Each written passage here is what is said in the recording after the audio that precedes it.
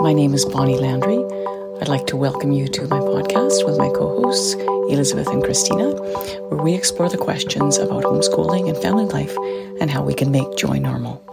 Good evening, John Paul. How are you? Fine, Bonnie. How are you? I'm doing really well. I just want to introduce people or reintroduce people to John Paul Meenan. Welcome, John Paul, back to the show. We've had John Paul on once before. We talked about grace, and it was a great episode. I had a lot of really great feedback and comments from people about our discussion on grace. John Paul is a professor at Seat of Wisdom College in Ontario, a small Catholic liberal arts college. He's also the editor of Catholic Insight, an online magazine. Catholic Insight seeks to enlighten hearts and minds by proclaiming the splendor of truth and the sanctity of life. So that says a lot about you right there and who you are. We're going to address the question of discernment, and I'll get into the details of that in a moment. But I just want to ask you if there's anything exciting that you're presently working on that might be of interest to our listeners. Well, I just finished a piece for Catholic World Report on science, the limits of science, and discerning how science allies with our, conscience, per se. Okay. And the limits, like, people Is it published? Yeah, it's published. And if you go to the article, you can see this discussion in the comments section that I like to engage with readers. And there's an intelligent reader who we got into a bit of a give and take, and he's obviously different. He has a different opinion from what I would have, but it's very, in one way, even though we differ, it's pleasant to see someone who's willing to give their other side in a rational, gracious manner that allows that for means a lot. dialogue. It does mean a lot. Like, there's dialogue, and I wish there were more of that. There was more of that in our world, where we could at least discuss our common principles and how to apply them. And that way we seek common ground. And if we disagree, well, then hopefully we can still live together in some degree of peace. Yeah. Yeah, it's an interesting thing because we social media brings out the worst in people. We all see that, and there's a place for it, but it's this anonymity has brought out the worst in mankind, where discussions so quickly, just instantly almost, spiral into mudslinging and unkindness. And would we speak that way to somebody if we were in person? Maybe our culture has disintegrated to the degree that we would use the same language. I don't think so, though. I think we still have something we're hanging on to. And it's a beautiful thing to see honest, differing opinions being shared and explored, right? Yes. It's part of what Benedict XVI talks about in his 2006 Regensburg Address, which I recommend all the listeners read. It's not very long, but it's a very pivotal document where he advocates that those of other religions, particularly Islam and others, that we at least agree on principles of reason and natural law that without which society can't exist. And we maintain the fundamental human rights as a society we've agreed upon in previous, even secular documents, United Nations, Geneva Convention. And that provides a groundwork, a basis for discussing more, let's say, controversial topics, or at least ones that enter into the realm of our own personal faith, which is, we may not share the same faith, but it at least provides that basis for dialoguing and seeing, where the truth resides. Understanding others better. Okay, I will link that article then, and this document as well. Was it an address he gave verbally, and now it's you can see it written? Okay. Oh yeah. It was very, on its day, it created a lot of controversy because much of the Islamic world did not respond kindly to it, especially opening paragraph, because he alludes to a previous conversation in the Middle Ages between an emperor and a grand imam or something. He's just using that as an example to say what we shouldn't do. Right. And then we go to what we should do, right? Sometimes pointing out what we shouldn't do is taken as what we, happens in class sometimes when I'll give them examples. Like, I'll talk about movies or films or books, and they'll take it like I'm advocating. I was going, no. So I've made a very strict point that I'm not recommending these films or movies or books, whatever. I'm just using them as cases in point of things that we might want to be careful about. Yes. Yes, that's actually plays into one of our questions, but I maybe should start with some more really basic questions. Sure, yeah. I want to talk about discernment, okay? And not so much, I mean, as Catholics, we reference vocational discernment, which is a whole other topic unto itself. But what I really want to talk about is discernment in life decisions beyond vocational discernment or in support of vocational choices. You know, essentially, I think I'm talking about thoughtful decision making. How do we proceed with that? How do we discern what is our next step as a human being? And I think that, first of all, could we start there? Could a distinction between vocational discernment and the discernment of the choices that we make in life? Well, the two are not unconnected. Like I know, yeah. I'm reminded of Christ's adage that he who is faithful in little things will be faithful in big things. And part of the way we discern our vocation, especially when we're young, and I recommend this to students who I advocate it, that living in God's will in little things allows you or will lead you to God's will in big things. Like it's not as though, as one priest said to me many years ago, God's not going to turn the sky tartan for you. I guess referencing my Scottish birth, right? So that's not the way it happens. Like we don't seek big signs like that. So in little things, and as Thomas More, I love one of the quotations from Thomas More, it is by the tangle of our wits that we make our way to heaven. And God gave us a reason, like our reason, and then our faith and our discernment builds upon our reason. So the old scholastic adage or dictum is grace builds on nature. So we begin with the Catechism as a beautiful description of conscience that is derived from St. Thomas Aquinas and the tradition of the Church. And it's by conscience that we discern all the little things in life, all the daily decisions, what to do and what not to do. And those build up into habits. And those habits form who we are. And then who we are in turn becomes who we are in the bigger picture, as in our walk of life or our vocation. So I begin with conscience and just say every voluntary decision we make, however small, is an act of conscience. As the Church teaches, that every concrete decision, regardless of small, is either to some small extent good or evil. Now, I don't make a big thing of this. I'm not saying good or evil in the big, huge, mortal sin sense or whatever. It's only that it'll lead us either a bit closer to God or deviate us a little bit away from God. But that can be very, as I said, just be very, very small things that we discern.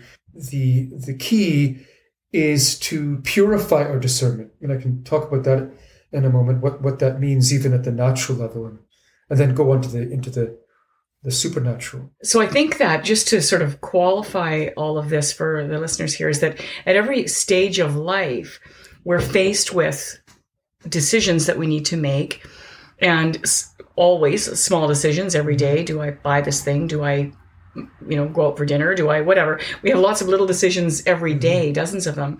But when we're young, we're faced with things like, what college do I want to go to?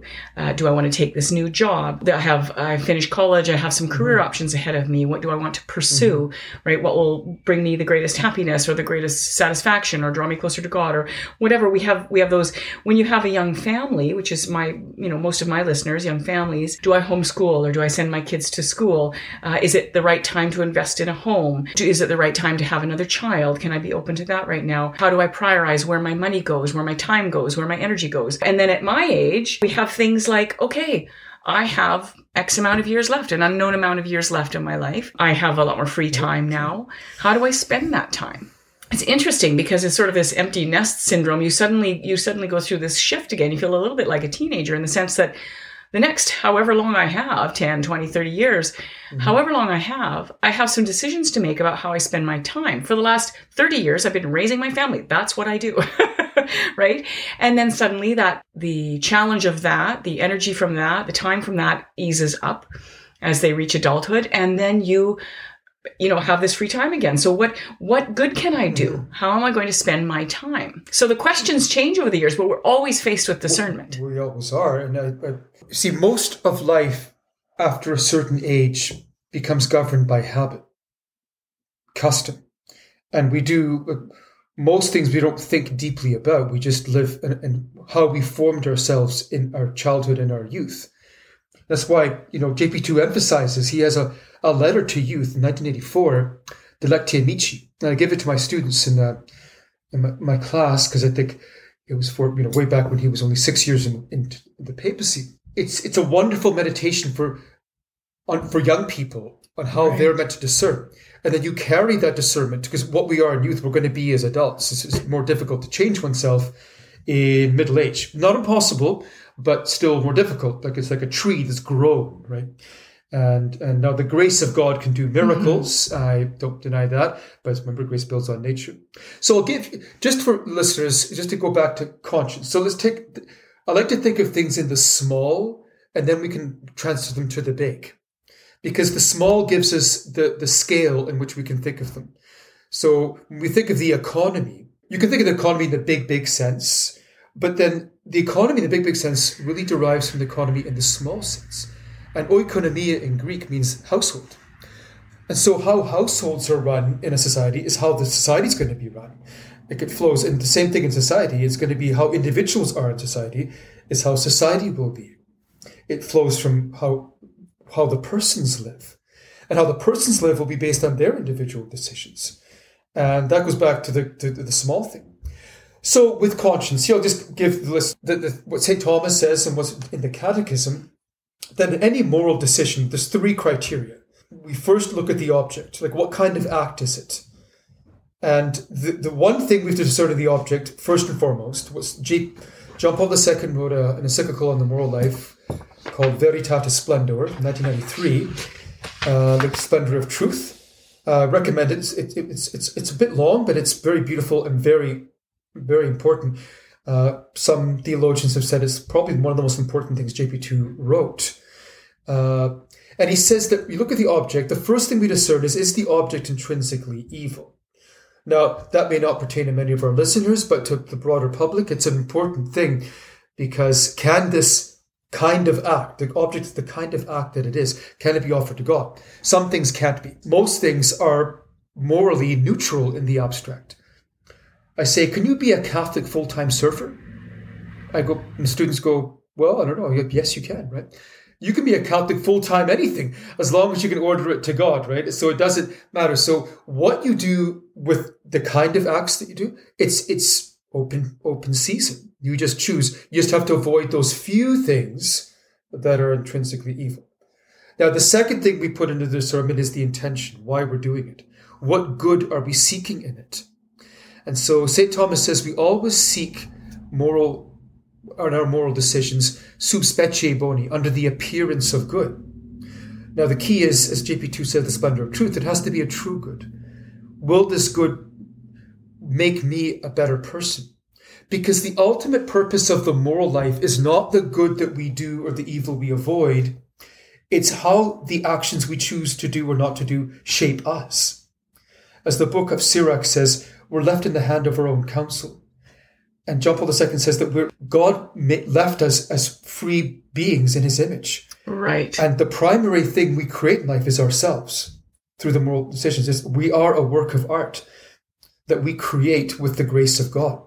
So that intention is perhaps one of the most important things. Why are we doing it? And obviously it should be guided by justice, and then more so by charity, by the love that we show to others, by willing the true good for them. Mm-hmm. And then the third thing, so object, intention, and then circumstances.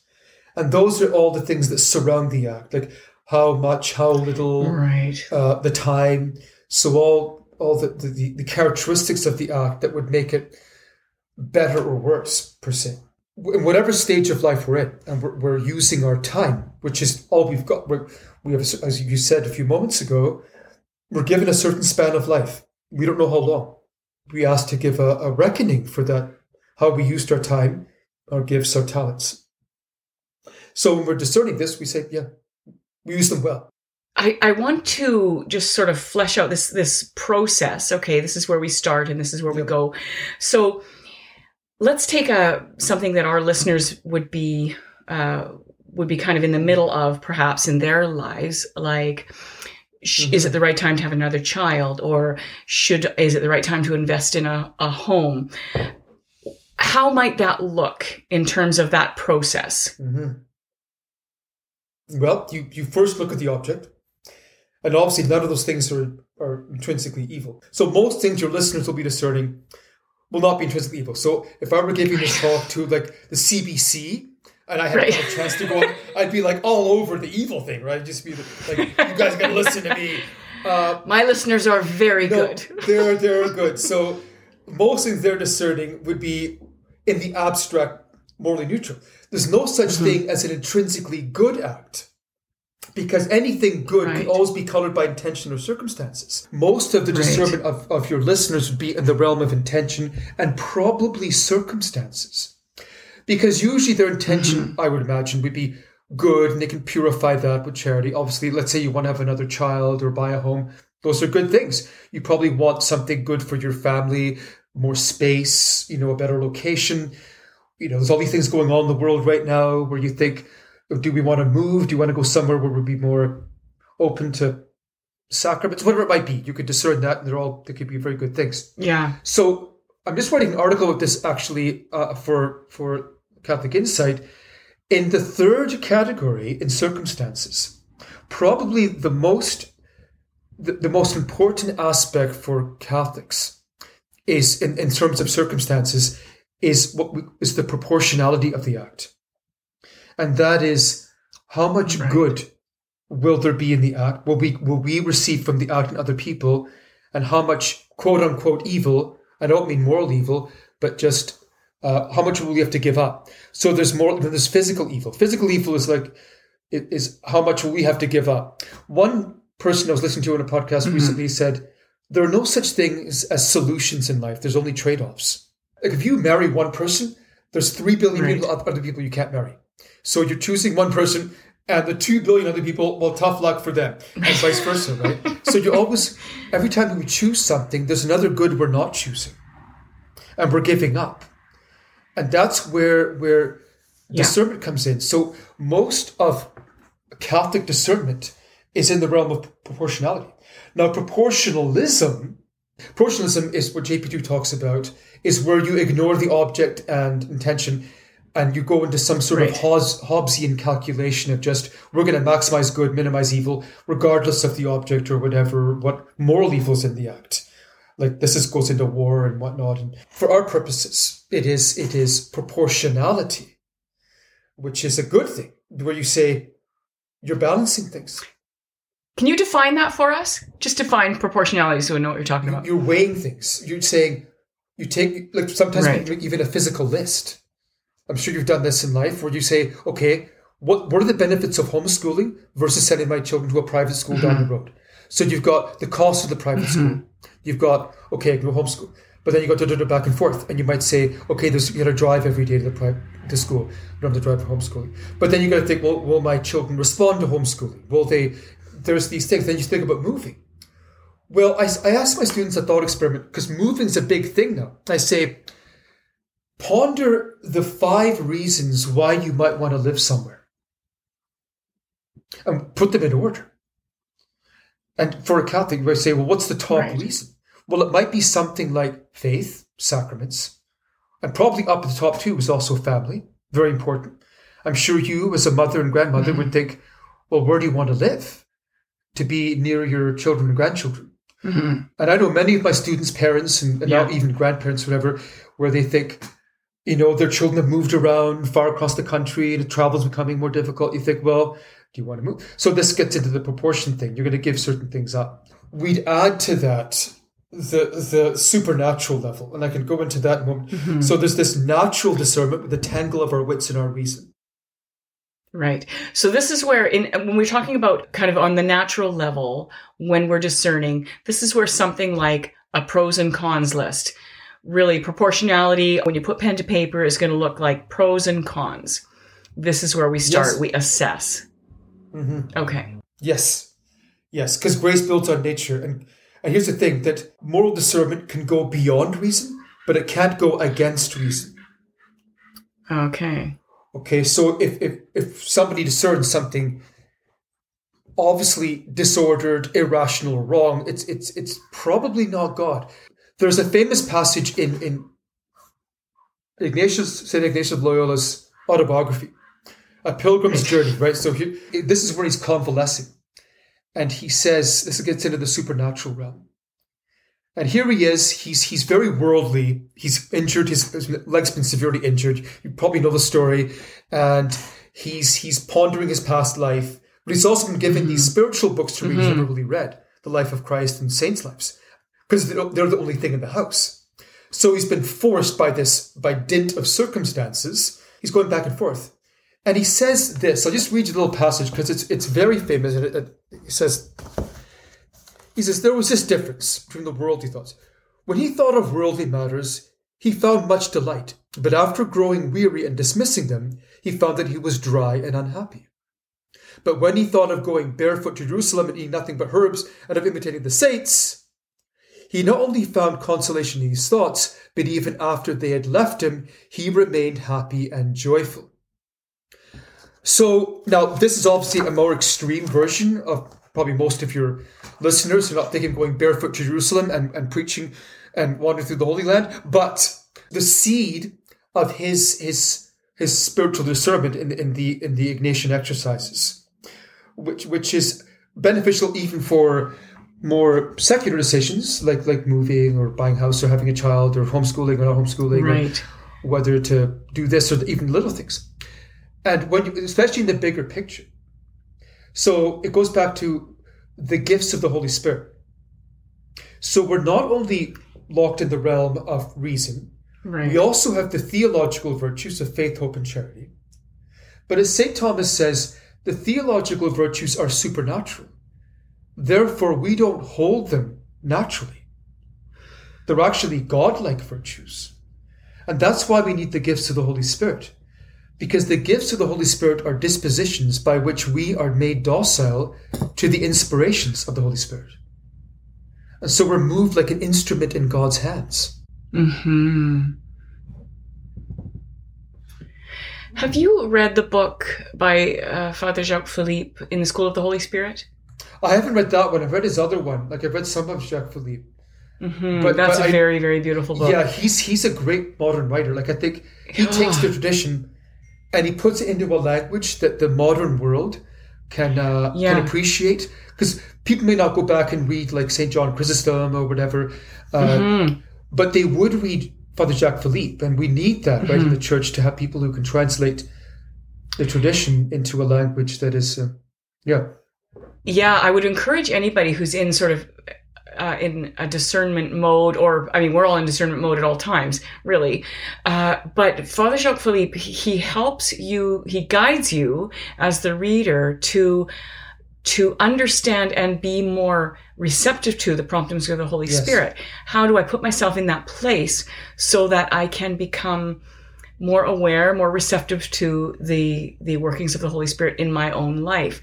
And that is such a gift for us, to be just aware and sensitive to that movement in our life, right? I think that's vital for Catholics. It is. Because we can only go so far with reason. St. Paul says in the first reading a few days ago, the Spirit intercedes for us with sighs too deep for words. And the Greek word for words is also the word for reason. Yeah. So logos in Greek, logos is means word, but also means reason. Like we get the word logic. Oh, really? So I'm just going to go back on something that you said a minute ago. You said, we're working within the framework of reason. How do we know? And again, I understand that this, as the habit is formed as a young person and as a youth of doing the good, of acting virtuously, of choosing well. But if that, say, has not been part of your life, and you sort of reach young adulthood and you start thinking about your relationship to God and your relationship to others, and how your decisions might impact you or others around you, how do you know when you're outside of the framework of reason? Well, that's a difficult thing. That's why I helped start the college all those years ago, because I figured people need the foundation to some extent, however much they need it, but how much of it they need, they do need it. Now, God can work outside of that. Like, God can work in people's souls outside of, what we might think is necessary. Like, even He can work outside the sacraments, right? So the sacraments aren't for God's sake, they're for our sake. And even education. So back to St. Ignatius, when he underwent his conversion, he knew basically nothing. He was a soldier, and he even admits that he goes, I knew nothing, but God taught him. And he went a great distance in a short time because he was so open to the Holy Spirit. So God can leapfrog over. Now, we can't presume upon that, but it can work. Right. And so I would recommend that people, if they haven't had like the education and to immerse themselves in, some degree in the tradition of the church and Thomas Aquinas and the fathers, and at least delve into the catechism, look at the catechism and get some basis. Like we can't have a mind that's just, with no knowledge of Catholic doctrine in it. It has to have some basis on which the Holy Spirit can plant his seeds, right? And move us. And he doesn't need a lot. Like, God can do a lot with a little. And as long as we have the basic premises, God can work with that. Right. And I say to people, never despair. Never think that we're too old or too whatever. It's like anything else. As the old Chinese proverb has it, the best time to plant a tree is 20 years ago. The second best time is now. So there's no other in between. So you got to go now. And I might have said that before, but it is something that sticks with me because we all have things in our life we think, oh, well, only we had, but you can do it now. And there's always a little bit. There's many podcasts out there. There's things you can listen to while we're doing laundry or cooking dinner and just get a little bit of knowledge. And then that knowledge that little seed can sprout and grow. And for busy parents, boy, audiobooks and podcasts are genius, So if you have a couple that you'd like to recommend, even if you think on it, and we can just pop it in the show notes of things that would just help to form our consciences, right? We need more of that out there, like just basic doctrine, even done in a pleasant way that's a bit entertaining, would be like not just read verbatim from the catechism, but something that could at least have some level of engagement. Well, even like this, just some discussion around really, really basic ideas, right? It's just so important for us to hear this. Yeah. I know one of the comments that I had from a listener was after this was, it was so refreshing for me that you were surprised by some of the things John Paul said, like, oh, I didn't know that, but I don't, right? I wasn't raised Catholic. I didn't have any kind of formation. It's been a long, hard struggle, really, as an adult to form myself and align myself more with God's will. It doesn't stop. It's not going to stop till the day I die. That's just the way it is. And so it's good for us to just explore those things and be willing to explore those things. This is a thought that I had, is that I'm a highly intuitive kind of person. I tend to operate, and this has worked well for me most of the time, to operate on a very gut feeling level of things. And I don't know, is that a gift from God? But most of the things that I've decided, if I really, intuitively, not that I think through it, I think about it, I think about the consequences, but ultimately there's kind of a gut feeling that says, no, this is the right or the wrong thing to do. So where in the big picture does gut feeling come into that? Could it be a prompting of the Holy Spirit? Well, that goes back to the discernment of spirits. Like, does it give you that deep level of peace? Because as Christ says, not as the world gives peace, do I give it. That's the worldly peace that St. Ignatius talks about. But that deep level of peace. I'll mention another book your readers should read, a letter. And this is from the Congregation Doctrine of the Faith, from, I think, 1987. And it's called Some Aspects of Christian Meditation. It's under the tutelage of Ratzinger, Colonel Ratzinger. Oh, and nice. It was published on October the 15th, 1980, might be 1989 or 87, on the feast of Teresa of Avila, St. Teresa of Avila, the master of prayer. And he warns of two extreme tendencies in prayer. And this can apply to discernment in general, because one of the main ways we should discern after we're done our reason or in the midst of doing our rational calculations, if you want to call it that, or proportionality, is prayer. And bring everything to prayer. Because, as St. Teresa of Avila says, prayer is nothing else but conversation with God. And if we talk to God about our questions, he's going to give us the answer if we listen. But it's the still small voice. And I'll just give you the two extremes that Karl Ratzinger warns of. And the one he calls Messalianism. And this was an early heresy in the church that thought that the grace of God meant good feeling. So it's basically over-emotionalism in prayer. So it's like, oh, if it feels good, it is good. And if I have a warm, fuzzy feeling, this is the will of God. Not necessarily. Right. Okay. Right. Sexuality explains that. Yes, quite neatly. It does. Yes. Indeed. And the other extreme he calls pseudo-Gnosticism. And this is an over-reliance on technique and reason, where we think, oh, if I just do the perfect novena and I check all the boxes and do these little things, I can manipulate God and find out the thing to do. Now, this has applications to many things, also liturgy, right?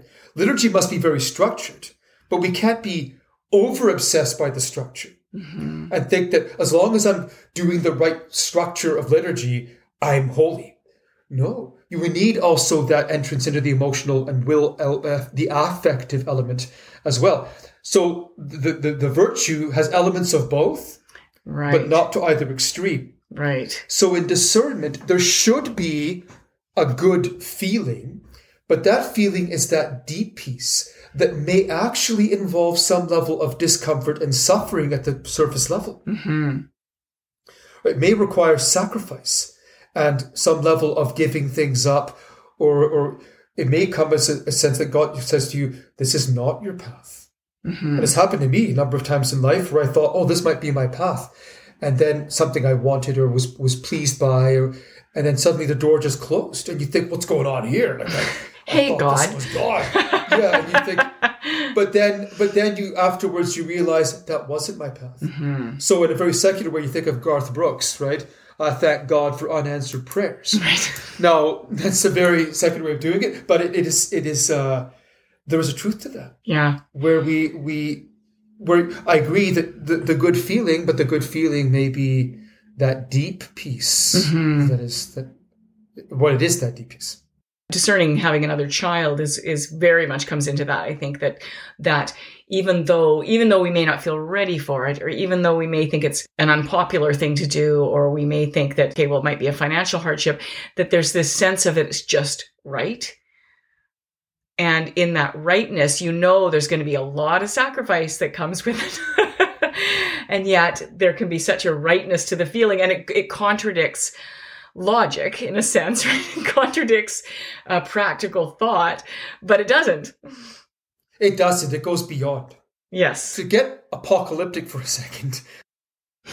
Let's do that. Let's get apocalyptic. So the Catechism says that the religion of the Antichrist will be what's called a secular messianism. And what that means is a salvation within the limits of this world alone. Now, however that's manifested, I'm not going to go into that right now. All I say is we take that back to our own discernment. We can't discern only in the horizon of this world alone. In terms of our money, our finances, our resources, or this, that, and other thing. There's going to be, okay, we have a 5-year plan. God doesn't care about 5-year plans too much. As Aristotle says, virtue often does not reside in the middle. Right? He says it resides in the mean, but that doesn't mean the middle. So when you look at the virtue of courage, in the virtue of courage, the two vices are cowardice and recklessness on the extremes. But if I asked you, where do you think courage resides? Closer to cowardice or closer to recklessness? Closer to recklessness, yeah.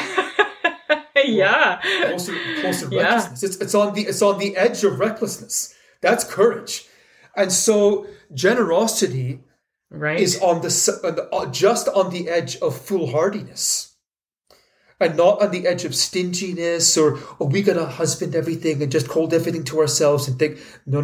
It's on all the saints have been profligate in their generosity, and whatever vocation we're in, God rewards great generosity. I think of the Curie. So when I say to students, whenever you follow a vocation, give everything to it. Like the Curie d'Ars would spend, I think of him as a priest, 300 confessions a day, like without reserve. And you think, well, if he does that as a priest, what should parents do as parents? To be more generous than we think we should be. And more generous than you think you're capable of sometimes. Yes, yeah. God always provides. The bigness of heart, the generosity of spirit that we need to be in as parents or as human beings, we reap the benefit of that tenfold. To be generous of spirit, that's a beautiful thing. What you give as a human being can be so incredibly rewarding if you're not hanging on to some sort of desire to, okay, well, this is taking too much out of me, or I'm being called on too much, or I need to reserve some for myself. Sometimes we just can surrender to that. Life, all the sacrifices that we make, life just becomes so much more joyful. Yeah, this is one of the many paradoxes of the Christian life. And J.K. Chesterton goes on about these, right? And it ultimately goes back to Christ. Like he who gives himself will find himself. And the irony or the paradox is that the more we give, we think we're going to lose it all. We're giving it back 100-fold, and it's even in this life, as Christ says. As you say, like, so this idea of gut feeling that I brought up sort of spurred this part of the conversation. So when we experience gut feeling about something, do we kind of just need to sit with that then to see if it's that deep peace, gut feeling, and not just a temporary, like, oh, I'm going to be more comfortable if I do this? That depends a lot on circumstances, like, and how big it is. Like the big decisions we should probably pray about and discern. I mean, but then there are certain things like Saint Faustina, Helena Kowalska. She was at a dance party, whatever, probably doing Chopin waltzes with handsome Polish men, whatever. And suddenly Christ appeared to her and said, "You're called to religious life." And she left the dance that night with just what she had, got on a bus, went 40 miles away, and showed up with a comment. Now, that's obviously extreme, but for most of the time, we would discern that. But then in little things, like if I'm walking down the street, you think, I'm supposed to go talk to this person, or I'm supposed to give my time to this person, or I'm supposed to walk down this street and see this person. You just do that. And oftentimes God, it's happened many times in my life, you just kind of walk down and you think, well, I'm going to walk this way, and then, because you're just inspired to, and you meet someone you wouldn't have met, or something happens to you. Or you think, am I going to go over here after school and go and give my time to the student or whatever, and oftentimes things will unfold from that you never expected. So I would say in the little things, just follow the Holy Spirit. Don't overthink it. Just go. If it's not an evil thing, just do it. I mean, that's the Nike motto, but it's also the Christian motto, right? Why let them have the good mottos? Just do it. And JP2 says, at some point, even at a vocational discernment, you have to just go for it. You can't over discern things. Yeah, God is not going to allow you to make a big mistake if you're prayerful, right? I don't. I agree. I totally think that. And I think I mentioned, I don't know if I mentioned in the last podcast or whatever, but the difference between a maze and a labyrinth. Like I love that difference where the maze has dead ends, but a labyrinth doesn't. So in the labyrinth, if you keep going forward, you'll always get to the middle. So even if we've made a wrong decision, whatever, you think, oh, Miss Button, God will bring that around back to the good. Right? And I think that the more we listen to the Holy Spirit, the more we're praying, the more you won't make the wrong decisions. You'll just be led in the right path. All the saints were. It's so true.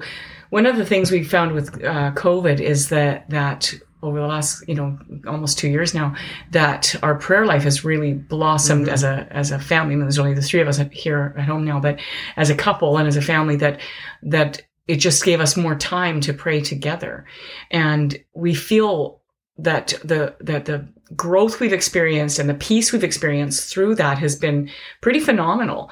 And we think, wow, that was something I would encourage people very young to really work on your prayer life, especially as a family, right? Yes. And spend the time.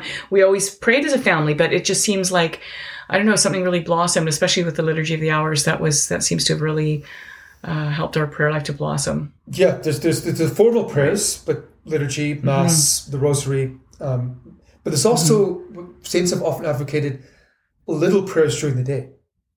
Even if you, in that split second you decided to do something, just say a little tiny prayer to the Holy Spirit, to the Virgin Mary, to Christ, whatever, to a saint, and just say what I'm supposed to do. And it might take 1 second. And that 1 second just go and nudge you the right way. Because as JP2 says, he says that the Holy Spirit moves as fortiter et suaviter, strongly but sweetly. Right? So he nudges us. He doesn't want to force us. He just sounds like parenting. Oh, it is. Well, that's it. God's our Father. So it's forcefully but sweetly. Yeah, you're doing this. We're going here now. I love that. That's great. Yeah. So, Lydia asked me something that, I was asking her, some questions about discernment. Let's sort of, I want to bring these to John Paul. And so she said, okay, well, what do we do? And I think this could be expressed both about little things and about bigger things, and even about vocational discernment. What would we do while we're waiting for God's guidance? So say that's little things. Like, should I buy a house right now? Okay, well, that takes time, right? That takes time to buy a house. So what do I do while I'm waiting for God to make it clear to me, or to me to discern what my next move is? What do I do in the meantime? If I believe I have a religious vocation, what do I do while I'm waiting? Because there is always a waiting period. Even in little things, there can often be a waiting period. Well, yeah, it depends on your state in life. I mean, so the basic advice in the church is to do the duty of the moment, the duty of your state in life. Now, so most of us as adults have a state of life, and there's duties that pertain to that, and we just do them. Now, if we are not in a state of life, if you're waiting, and you're just waiting for God to reveal something to you, and He reveals it to you, then I would say just go do that thing. Don't overthink it. If someone's young and they're in between things, and God says, okay, go do this or go do that, then just go do it. Like, the advice is, don't wait upon a vocation. Like, so that's one of the errors of modern discernment, is that many people will say, oh, give it 4 years, or go do this or go do that, and then come back in 4 years. And I would say, unless there's real reason to wait those 4 years, don't wait those 4 years. Yeah, the discernment of the married life is the same thing. I think there's just a lot of dragging it out, Oh, yeah. Yeah. Wait too long. Don't wait too long. No. And I know many women who are frustrated by men who just wait. And then it just, the problem is that God gives a window for our vocations, like those sci-fi movies where the window opens up into another dimension and it's closing up, right? And you think, if you don't get through that window, it might not be there in 2 years, or 20 minutes. It's just like, or am I doing the right thing? Am I marrying the right person? And yeah, of course there's some non-negotiables that should be in place when you choose to marry, or some non-negotiables that should be in place when you buy a house. You should have enough money, you should have a down payment, all the, the things. But, when those things are in place, just get off the pot, man. I don't know. Yeah. Well, yeah. It's very true, and I think it's one of the the virtue of courage and magnanimity, where we're able to do the thing we're meant to do. With there's another saying that says, much of your life can depend on 20 seconds of courage, and that God gives that witness. Am I going to step across this threshold? Remember Caesar's thing, alia jacta est, the die is cast. Like when he crossed the Rubicon, that was it. Now that's Caesar. But we all have our Caesar moments where we think... Yeah. When you think about, when you diving into some water, the water's cold and you're thinking, oh my gosh, this water's going to be really cold. You just wait. And so everybody's having fun in the water and you're not, because you had that moment where it's just going to be too cold. It's going to be too uncomfortable for 20 seconds. But a lot of life is like that, right? Okay, what if I just walk up and talk to this person? What if I just fill out this college application? What could come from that? But not doing something really hampers us. Well, Christ warns about not doing something, right? It's odd to me in one sense that much of Christ's condemnations in the Gospels are for sins of omission, not for commission, where we don't do what we're meant to do. Like, it's almost better to be a bold sinner than a lukewarm person who doesn't do anything. Because at least the bold sinner has energy and can be converted, like St. Augustine, to the good. Or if our life is just tapioca pudding and there's nothing to it, it's very difficult to convert a bowl of tapioca pudding. Right? It's just mush. It's just there. It's just there. And God doesn't want things that are just there. He made us to be in his image, right? Christ was bold. Like, this has to be a sense where we go forth and just do something.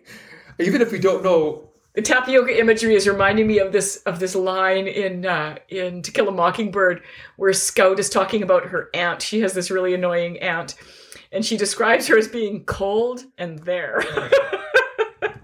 That were her attributes. No, like you want. Life has to be lived.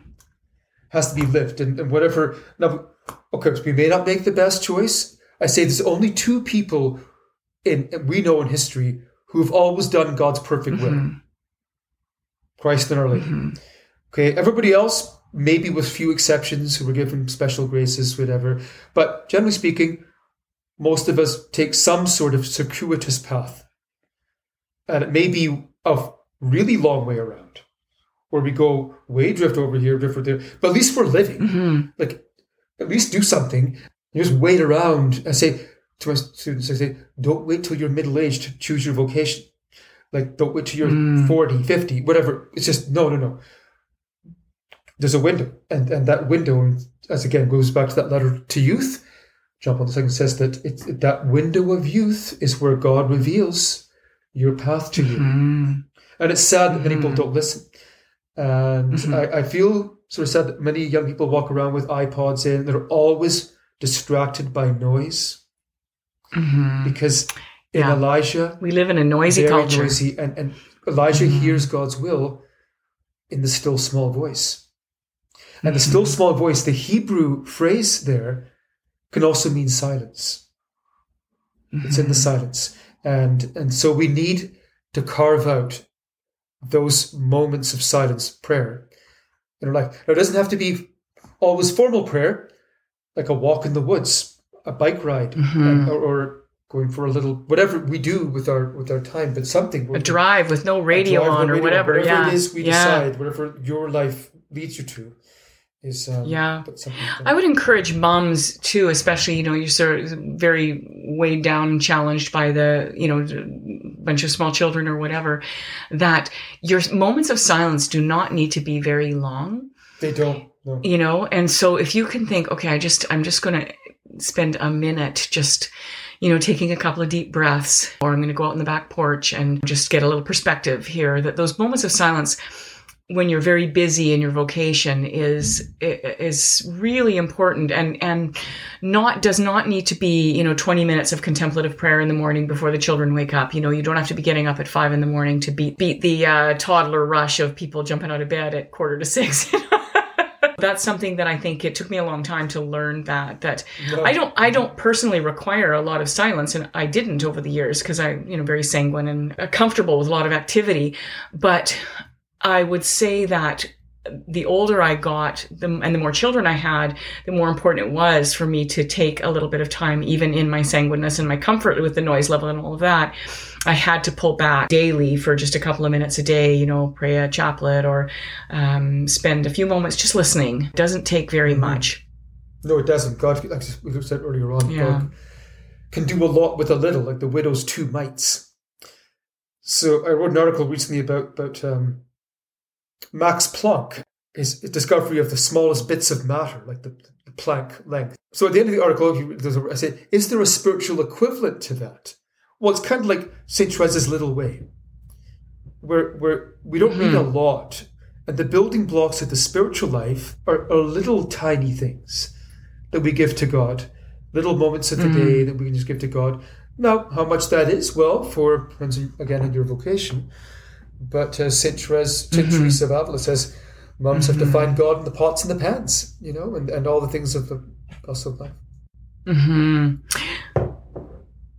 Yeah, I want to share a little story with you because it was something that was a tiny, tiny little thing, but it was really meaningful to me in my faith journey. Of course, I was raised a-religious. I was raised by non-religious parents in a very non-religious culture. Faith came to me later in life, but I remember this event. There was several events of my life, most of them small things, but they stood out. But this one small thing really stood out to me as a moment where I made a choice that affected me for the rest of my life. So I was in a shopping mall and I stopped at a little, like a Purdy's chocolates, they sell chocolates and nuts and whatever. And I was just getting a snack. I was working in the mall and I was just getting a little bag of nuts or something. I paid for it, came to $1 or something or whatever. And I gave the gal a $5 bill and she was young. She was probably about my age. I was probably 19 or 20. And she gave me change back and I was walking away. She gave me change back for a 20 instead of a 5. Right? So I took a few steps away and my gut instinct and kind of how I had been, kind of the environment I had been raised in was like, oh, cool. I get a little bit back. I spend and spend and spend. And, here I am getting a little bit back. Thought was spinning in my mind. And I thought, wait a minute. At the end of the day, that gal is probably going to have it taken out of her wages. Like that's not right. That's not right for me to walk away with money that isn't mine. And so I went back and I said, you gave me the wrong change. I gave you a $5 bill and you gave me change for a 20.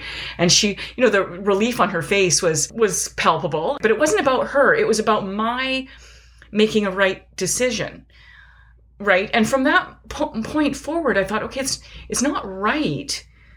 I thought about many things that weren't right. Suddenly I had this sort of tweaking of the conscience is that, okay, well, who decides what's right or not right? But this one little tiny movement of just returning the change to this gal suddenly made me think, okay, are there other things that I do that aren't right or are right? This is a microcosm of discernment, right? I discerned that, okay, it's not right to keep this money. I have to give the money back, right? It doesn't matter if I believe in God or not. That was irrelevant. I don't know. It was just one of those little tiny things in life that I thought, okay. And the more you do that, and I think about this often with parents, when you speak kindly to your child when they're misbehaving, it's a win, right? So it's hard to do that. It's hard to do that, but it's a win that in the big picture, you've discerned that you want to raise these children, you want to raise them in the faith. But on the day to day, it's hard to do that because you get grouchy and you're tired, right? But if you just do it once, just think, okay, I'm just going to be kind and firm. I'm going to kindly say this thing and direct this child instead of barking at them or whatever. And then it's like this little win. And that's how the money, giving the money back, it just felt like a win for God, Okay, I did something right here. And it makes you feel like you want to do more right things. It's funny you said, yeah, because I have this theory. Well, not theory. It's an application of a dogma. And the dogma of the church is that everyone is given enough grace to go to heaven. Right? What we call, so everyone has sufficient grace to choose the path to heaven. God abandons no soul. Now, missionary work obviously corroborates that and develops it and brings greater, whatever, can save souls because it's more difficult the further you are from the church and things. And I believe that grace is manifested often in one moment where we choose, you call it a little thing, but I think that was a big thing. And I know other people, and I have moments in my own life where I think, somehow this little decision I was going to make, there's a sense in me that I knew that would have deeper ramifications. Even though it was a small thing at the time, that by somehow in the unformed conscience, there was this sense you knew that by choosing this thing, you were choosing one of two paths. Yeah, absolutely. It felt that way. Yes. Yeah. And I think everybody has that. There's this hinge moment in life where you're given this choice to make. Like in the Man for All Seasons, Richard Rich is given that choice where is he going to betray Thomas More or not? And it's very dramatic in the movie. You think, here's his conscience. He can go with Thomas More and choose the path to heaven. Or he can choose the riches of this world for whales. and the other way. And as Moses said in the Old Testament and the Didache, there's only two paths in life. the path of life and the path of death. In this life, you can always go to one or the other, but as we traverse further and further, they diverge more and more in our lives. And it becomes more difficult. Well, it's a good thing to know that we have been given sufficient grace, because I think we can be hard on ourselves that, I didn't have the formation that I should have. I didn't have the opportunities that I should have. I didn't have the graces that I could have. I didn't know, and you could be 50 and think, okay, well, I just didn't know. So, I don't really have a lot of time left. Or you can say the moment is now, right? The moment is now where I start to make the right choices. The moment's always now. All we have is the present. The past is gone. The future doesn't exist. And so the patron saint of sudden decisions and conversions is obviously the good thief on the cross, right? There he was, 50, whatever. There he is. He's going to be dead within an hour. And he's like hanging there, and he thinks it's do or die, quite literally. And so you're always given the grace, and all that really matters at the end of the day is eternity. Everything in this life is just material for eternity. All the decisions. I have a great story about the thief. When Noah was a little guy, we're praying the rosary one night, and he's looking at the crucifix, and he's pondering, and he goes, "Mom, is this Jesus or one of the thieves?" Well, in some ways, it's both. In some ways, it's both. I know. Yeah. Oh, I love it. Oh, my gosh. Oh, well, that is a good topic. We should probably wrap up there, although it feels like we could talk about this for the rest of the night. We could, I'm hoping that we can get you on occasionally as a regular thing, just to explore some of these big terms, big questions. Whatever is amenable. Yeah. All right. Well, thank you so much for joining us. This has been absolutely delightful. You're welcome. Okay. God bless John Paul. Thank you. Blessed feast, everybody.